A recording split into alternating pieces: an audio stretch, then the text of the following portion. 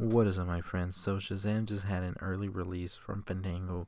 Fandango has been doing these pretty much more often now. We saw with Aquaman, we saw with Bumblebee, and this was the first one I ever attended. And let me tell you, I think I'm going to be attending more of these. I feel like there is more of a sort of electrifying feeling around the room when you're watching this movie. People who are anticipating so much that they're going to pay to watch it 2 weeks earlier. And it was just amazing experience. Definitely recommend it when it comes again. For a movie you really want to see, go see it 2 weeks early. It's worth it. But anyways, I already talked about the post-credit scene. Check out that video if you haven't already. Let's talk about the ending and exactly how I was pretty amazed where they went with this ending and what it means for the future of the DCEU, or should I say Shazam's universe now. The DCU is on rocky roads right now. We're not too sure where they're headed. We're not too sure what's going to work now. But Shazam's future looks brighter than ever. And Zachary Levi, I applaud you, my friend. You did an amazing job with this character. And I cannot think of anybody who would have done it better. Anyways, let's talk about that ending. So pretty much Shazam follows the story of Billy Bastion, who goes on to become the hero we know as Shazam after he's given the powers by Shazam the Wizard. Now, Billy Bastion was not Shazam's first pick. Shazam wanted to pretty much go through somebody who he knew without a doubt was going to do a great job. But because he was growing older and weaker and the 7 deadly sins were released by Dr. Sivan, he decided that, you know what, Billy Bastion it is. So Billy Bastion pretty much became Shazam, and he didn't really know what he had become, and he was just having a good old time with it. And then time came when Dr. Sivan found out who exactly Shazam was and needed to take the power from him, so he decided to go after poor old Billy.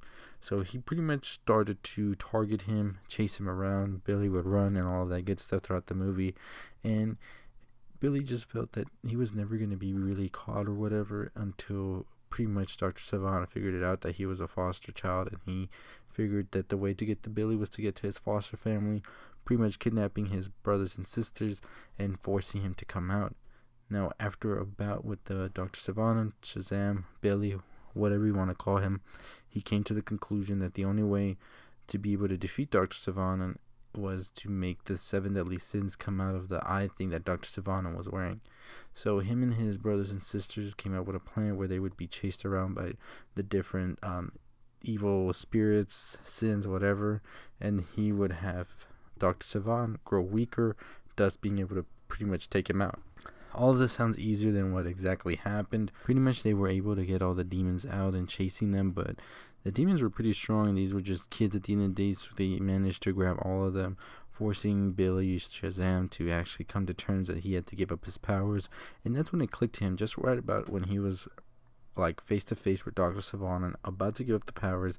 He remembered that Shazam said that anybody can hold the power if they are true to heart, and of course his brothers and sisters are true to heart. So in a quick motion, they all became the Shazam family, and I was just blown away. The theater erupted. We saw the Shazam family front and center, and I was just ready to see them in action.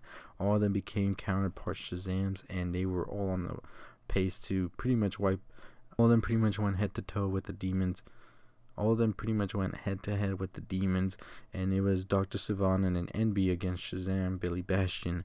Now, Shazam knew that the only way was to draw out Envy, which he did by making Envy envious, and pretty much Dr. Savannah was left with nothing, and he was about to fall to his death. Then that's when Shazam got him and then put him in jail. And then pretty much that's the end to the movie, except for a thing I like to call the pre-credit scene, in which we saw Shazam, Billy Bastion, go have lunch with his brothers and sisters, and he's like, and I brought another friend with me, and we see Superman and not Henry Cavill. We just see Superman. We see no head, no face. So I'm wondering why exactly that is, what's going on, and not exactly Henry Cavill. There is this talk that this happened during the time when we heard that Henry Cavill was officially out as Superman, but nonetheless, it was still pretty cool, and I think it would have been way cooler if we actually heard Henry Cavill and saw him a little bit at least. But you know what? That case is whatever it is. You know, DCU, where are we headed? I think DCU will definitely have a more thorough path once Wonder Woman comes out. But for now, I think that Shazam is definitely getting a sequel. The Shazam family is going to come back. Mr. Mind, as I said on the post-credit scene, is definitely our villain, Dr. Sivana, and it's going to be interesting to see what happens with Black Adam now, because The Rock was announced as Black Adam. If they don't do nothing with The Rock, that's going to be such a bummer, honestly. But you let me know your thoughts. What do you think? Are you excited for Shazam? Did you like the movie? Did you not? Did you check it out? Did you not want to check it out and just want to hear what happened? All of that, let me know in the comments below. Haven't already subscribed to the channel, what the hell are you waiting for? Hit that like, share, comment, all that good stuff, and subscribe. 7,000 subscribers, let's get to it. I'll see y'all next time. Stay positive.